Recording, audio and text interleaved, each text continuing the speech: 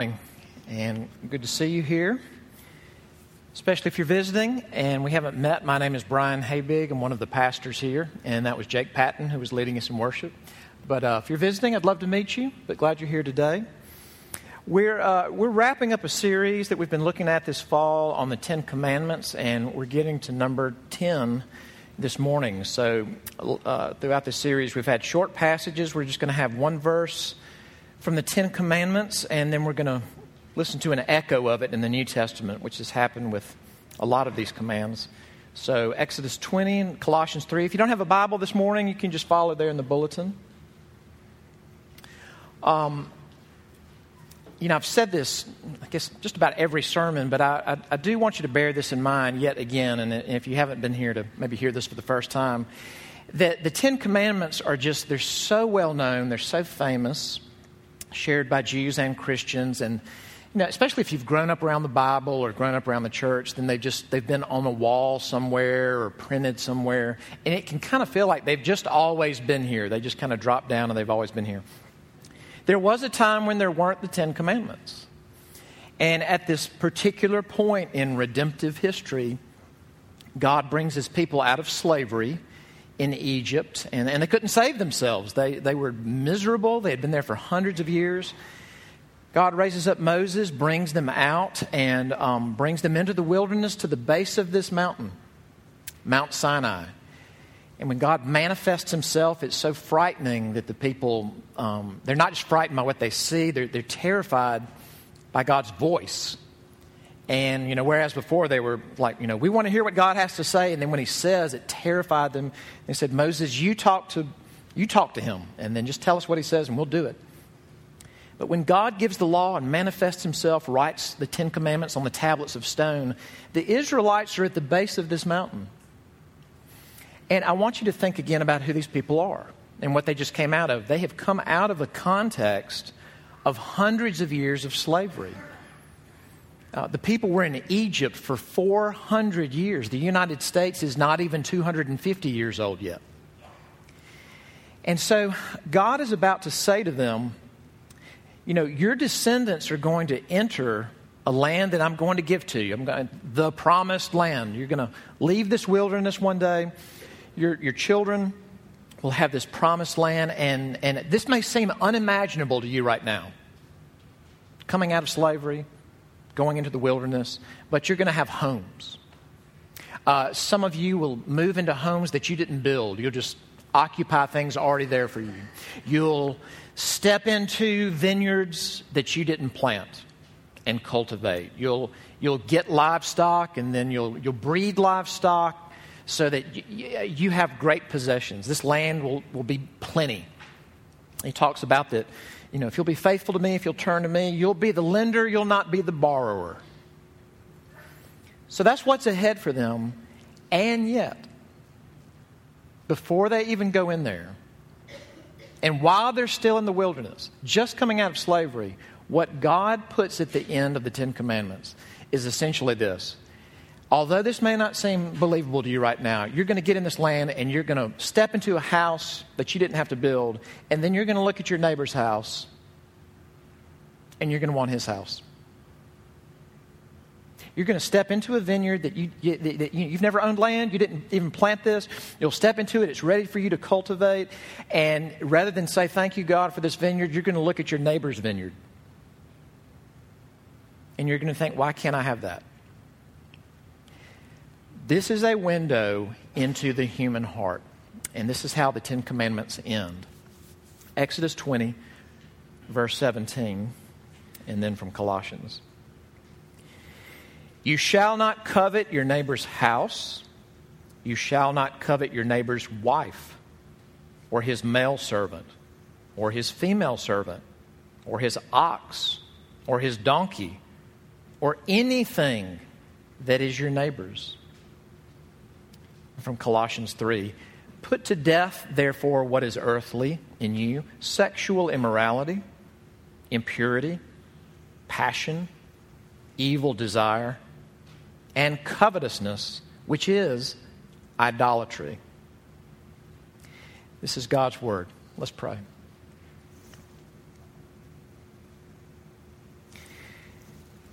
Father, as we have in weeks before this, we want to thank you again that you're the one that gave us these scriptures, and you breathed them out. You breathed out poems and historic accounts and letters and apocalyptic images and the law and these laws and this particular law. And once again, we want to pray with the psalmist that you would open our eyes, that we might behold wonderful things from your law.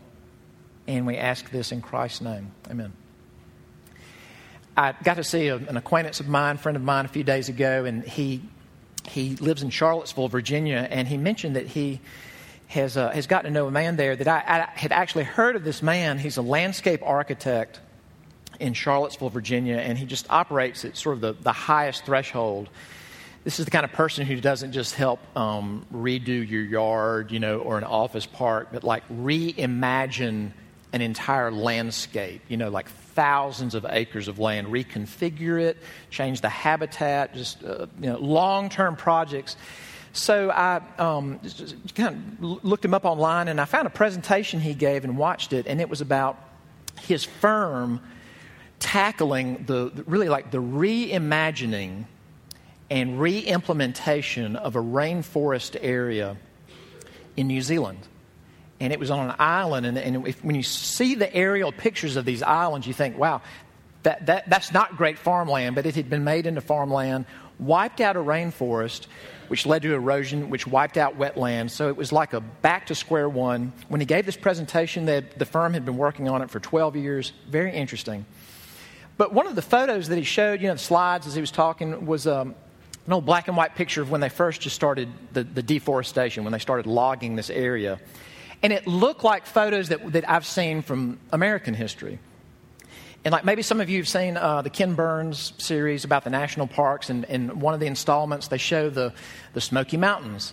And they show what it looked like when logging hit the Great Smoky Mountains. And I mean, it went from virgin forests to looking like the moon. So when you tell these kind of stories about, wow, the wiping out of an area of New Zealand or the wiping out of part of Tennessee, sometimes the way we tell those tales is like there was a business owner behind all that, and he just hated nature. Okay, honestly, have you ever known anyone who hated nature? Like even the most urban, city-dwelling person you know, have you ever known anybody that would say, yeah, I hate trees and flowers, and I despise birds and sunsets. I particularly hate sunset. I mean, unless you know Saruman, the wizard, personally, I don't know anybody that would, say that or I think even really feel that. So then why would someone do it? Because it just, the devastation of that kind of just pillaging of the land is awful. And I don't conclusively know the answer, but I would say from a biblical vantage point, here's what I would suggest, is that whoever's behind that, the owner, they saw a mansion or a lifestyle or an acquisition, a level of wealth that someone had. They saw it and they wanted it. And they saw a business opportunity here as a means of getting that. So they did it. They didn't do it because they hated birds, I don't think. They didn't do it because they hate wetlands or they hate trees, they're against the trees. I think probably what happened was they had a picture of what they wanted, and this was a means to get there. And that's something that's in every human heart. And I'm going to say this again in a second, but this just seems to come up over and over when we open up God's Word, is that something that's true of us as fallen human beings is that we do what we do because we love what we love. And out of that, you could extrapolate, we do what we do because we want what we want. It's not an information problem most of the time. I just saw a quote by a guy named Derek Silvers, who was very successful in the 90s with some startup stuff and a very innovative guy. And he said, hey, if information was the great answer, then we would all be billionaires and have flat abs. Like, we've got the information that we need, but we do what we do because we love what we love and we want what we want. This command, right there at the end, it's broached. God has broached the biggies: stealing, adultery, lying, bowing down to false gods and idols, these biggies. And they're right at the end. Out of all the things he could have listed, number 10 is about wanting. Not even the action related to it yet, just wanting it. So let's look at this and see what we see about ourselves. That the final command is not about external actions, but internal wants. So let's look at it this way. The 3 points here: the diagnostics of coveting, the pattern of coveting, and then the insight of coveting. Okay? The diagnostics of coveting, the pattern of coveting, and then the insight of coveting. All right, first off, the diagnostics. And I want you to think about this almost in a medical sort of way. Like, if you presented a strange bundle of symptoms and your normal doctor, general practitioner couldn't understand it, and he sent you to a specialist, and he or she really looks you over, hopefully they could do at least a couple of things. They could identify it, name it, and then help you understand the effects of it to figure out a treatment. All right, so let's kind of try to do that with coveting. Let's try to identify what is it and then what are the effects of it.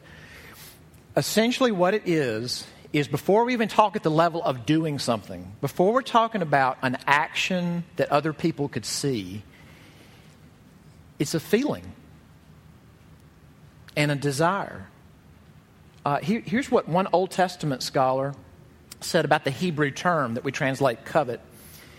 He says the emphasis of this Hebrew word falls on an emotion, which often leads to an accompanying action.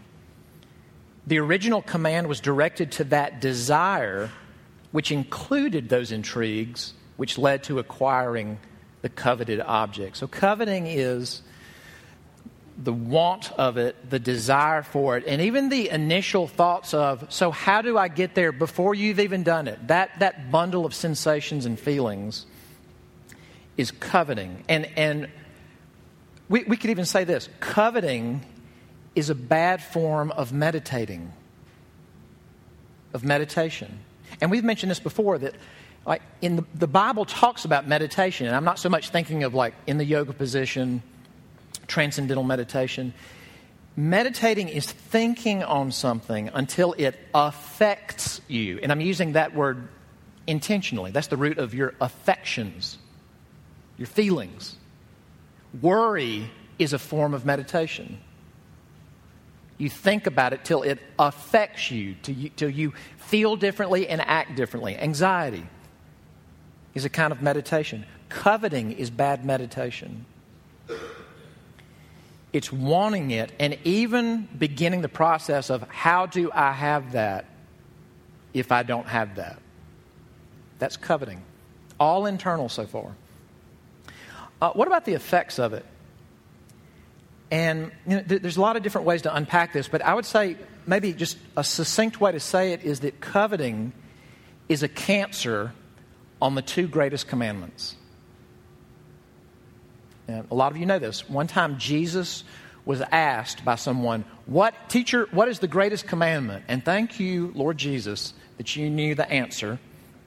And thank you, Holy Spirit, that you let it be recorded so it wasn't forgotten by the people that heard it and died with them.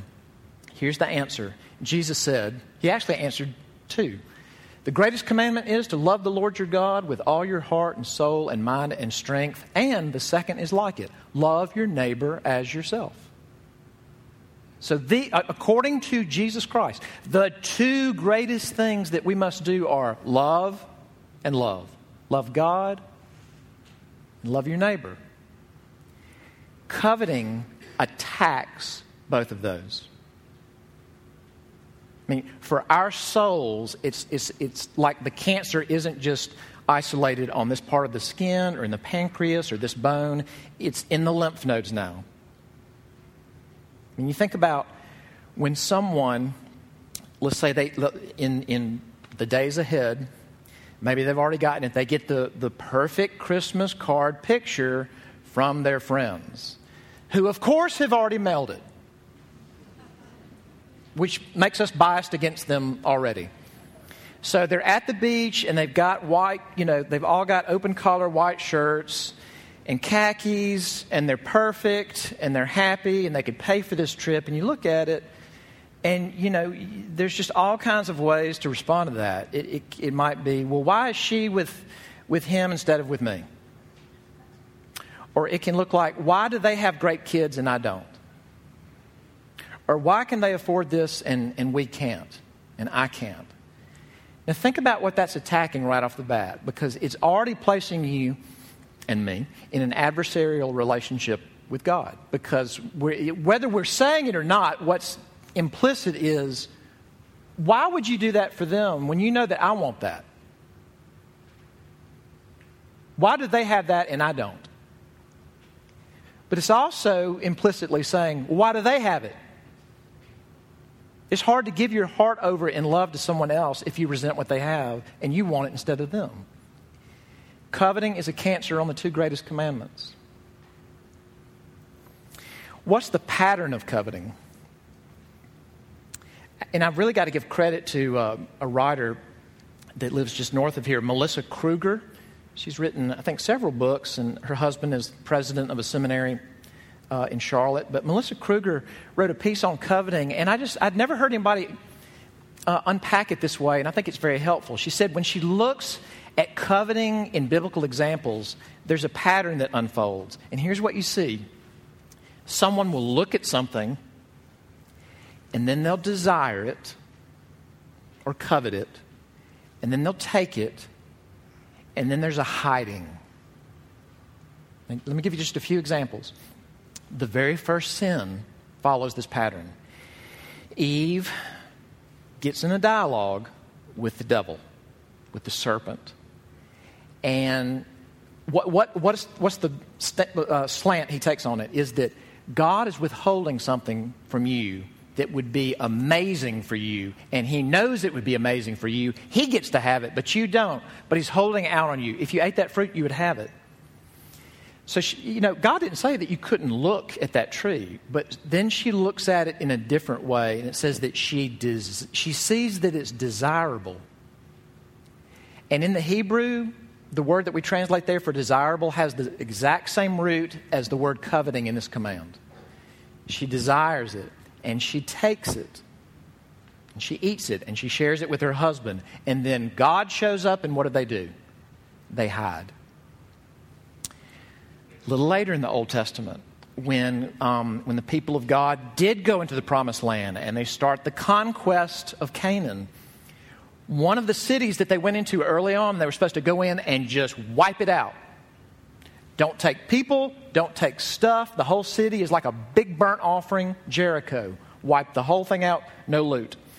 But a guy named Achan saw some clothing and some silver and gold. It says he saw it. In fact, this was how he described what he did. He said, I saw it and I coveted it. So I took it and I hid it in my tent, because he knew they weren't supposed to have that. Maybe besides Eve, the most famous example, David. And we looked at him recently.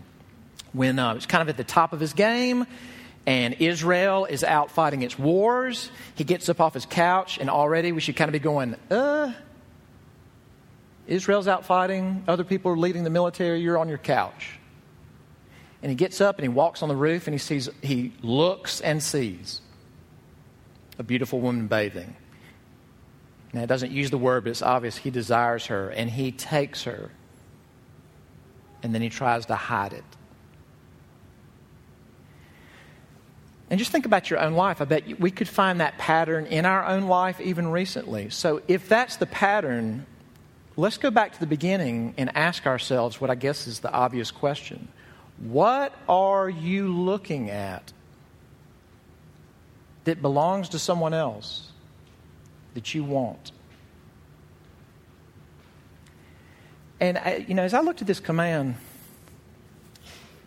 it's just, I feel like I'm just saying this ABC alphabet basic thing, but it's just incredible how honest God is. How realistic God is. Carved on tablets of stone, he says this: you shall not covet your neighbor's house. You shall not covet your neighbor's wife. Has there ever been a time where it's easier to look at someone else's spouse? And this can be anybody, you know? I mean, this can be if you're single. This can be if you're married. This can be if you're divorced. But all of us long for connection. All of us long to be loved. And that's a good longing. That's a good desire. But do you know how easy it is to, let's say, get on the social media page, not even of the person that we start to look at, but maybe the spouses, just so I can look at pictures of them together so that it doesn't look suspicious. And to look at someone else's wife, to look at someone else's husband, and it starts, and it fuels it to think, why is he with her? God, why would you let that happen? Why is she with him when you know how lonely I am? What are we looking at? Now, I didn't go back and fact check this, but I remember hearing a news piece about the fact that at least one body of research said that in certain social settings, when an attractive woman walks into a room, she's looked over more by women than by men. Comparison. Her body. Why does she have that body and I don't have that body? Why is she dressed that way and I'm not dressed that way? Why does she have him and I don't have him? What are we looking at? Because here's what God is saying. In his wisdom and in his love for real people as we actually are, you may think that because this is just going on in between your ears or on your insides, but I haven't acted on it, that all is well. And God is saying, this is like a cancer. And it's not just in this bone, and it's not just on this spot. If you keep doing this, it will be the lymph nodes. It will attack your love for me, and it will attack your love for your neighbor. It's already started. And you're indulging it, thinking, well, I haven't done anything yet. You're not safe. Now, I think this gets to the inside of coveting about, all right, let's go back. We do what we do because we love what we love. We do what we do because we desire what we desire. Now, there's an insight there. It sounds weird to say there's an insight through sin, but there is. And that is this. Desire is powerful to change what we do, to affect what we do. And as I've said, I've had Lewis on the brain, C.S. Lewis on the brain this fall, so let me read a famous one from C.S. Lewis. This is from The Weight of Glory, but he talks about our desires.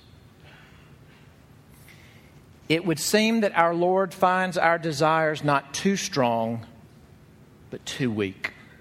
We are half-hearted creatures fooling about with drink and sex and ambition when infinite joy is offered us.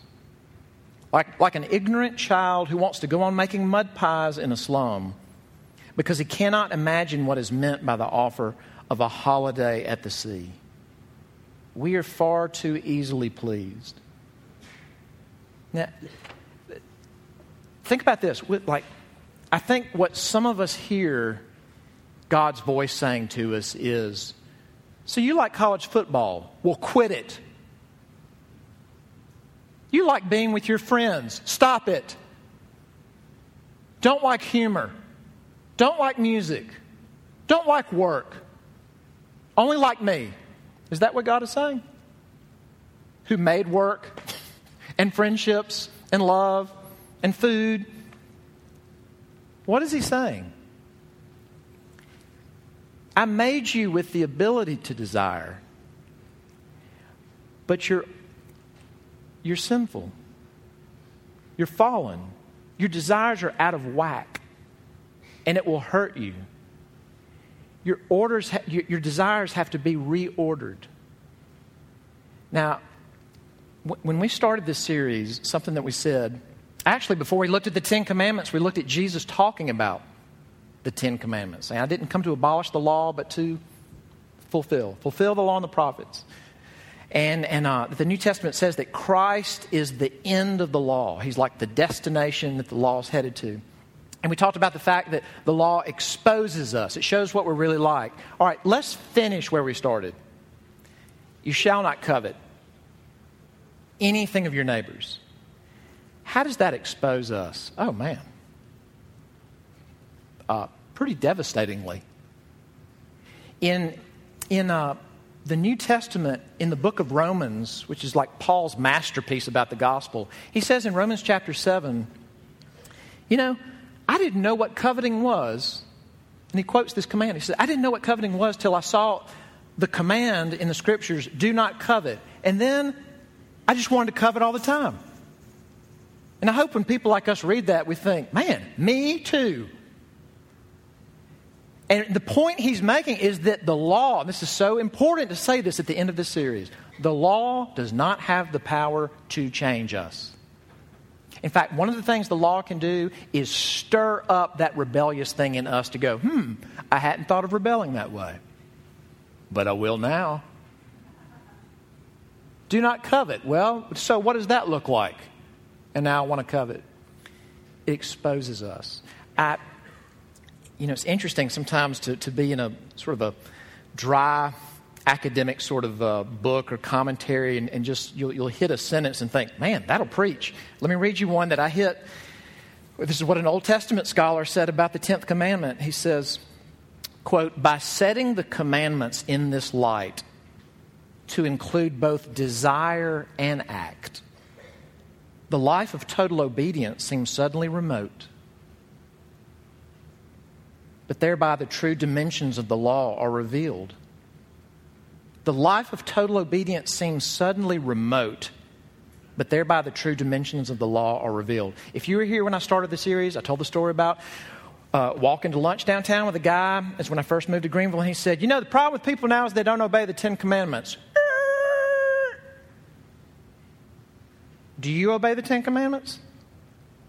As you hear what coveting is, do you feel confident about, yep, I'm right where I need to be? We need saving. I mean, when what redemptive history includes is God from the mountain manifesting His holiness, having to say to people, don't want somebody else's spouse. Don't want somebody else's ox or anything that's your neighbor's. That's pretty telling about who we are. Exposes us. Which should do what? Point us to someone who can help us. And here's the beautiful thing the New Testament says, is that Jesus Christ, didn't come to abolish the law, but to fulfill it. He not only lives out perfect desires. Jesus was full of desire. Not only live out perfect desire, but be treated like the people with the bad desires deserve to be treated. To take on Himself the punishment for people who don't just covet, but what does Paul say? When you covet, you know what you are? You're an idolater. You've crafted a God who ought to do what you want. And since the real one didn't give me her or give me that, then maybe this false God will give it to me. That's what we're indulging when we covet. That Jesus, for us, would be treated like people who do that, so that we can be treated like what He deserves, so that God can look at us as if we are as righteous as Jesus. If you're sitting here and thinking, okay, I just don't know how to get there. Like, great, but I'm just telling you, I don't desire Jesus like I desire sex. I don't desire Jesus like I desire food. I don't desire Jesus like I desire her body, their house, their obedient children. I just can't get there, even if it's all true. All right. If that's the case, here's what I would commend you. Say that to God. Because Christ came for people like that, like us. Christ came for real sinners. But I also want to spur you on to take action. We can't save ourselves, but I want to spur you on to something. And so I'll just end by saying this. Does everybody here have like a nutrition friend? Do you know what I'm talking about? Do you know like the friend who's always forwarding you links about like this kind of kale, not that kind of kale, this kind of organic honey, not that kind of organic honey, you need to take this kind of K2 for your blood, not that kind of K. All right. Probably way back in olden times, that friend has said something to you or sent you something about, let's say, fish oil. If you would just take the fish oil, how many times do I have to go over this? Because it's good for your brain, and it's good for your skin, and it's good for your joints, and on and on. It does all these great things. If you would just take the fish oil, it does all these great things. Just the fish oil. I am beginning to think, just as I look at the whole of Scripture, that saying thank you to God a lot for anything is like fish oil for our insides. Forget chicken soup for the soul. I think it's fish oil for the soul. Because if you're saying, look, I can't get there. I know for a fact that I don't like Jesus as much as I like X. Okay, well then, when's the last time you really told God, thank you for X? Like there's some people in this room that would say, I'll be honest with you. Some people talk about, tomorrow's Monday, Monday's coming. I'm not saying it's the majority, but some people in this room may feel like, I love Monday. I like working. I'm stoked. Have you ever told God that? Thanked Him? Like some people actually love spreadsheets. You must pray for me. I don't understand them for the most part. Have you ever told Him, I love working. I love sports. God, I love walking into that stadium with those friends in the fall. I love that kind of music. I love that funniest person in my life and how she makes me laugh.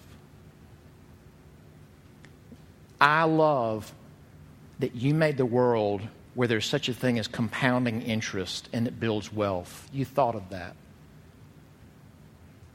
Thank you. And then here's what I would exhort you to do.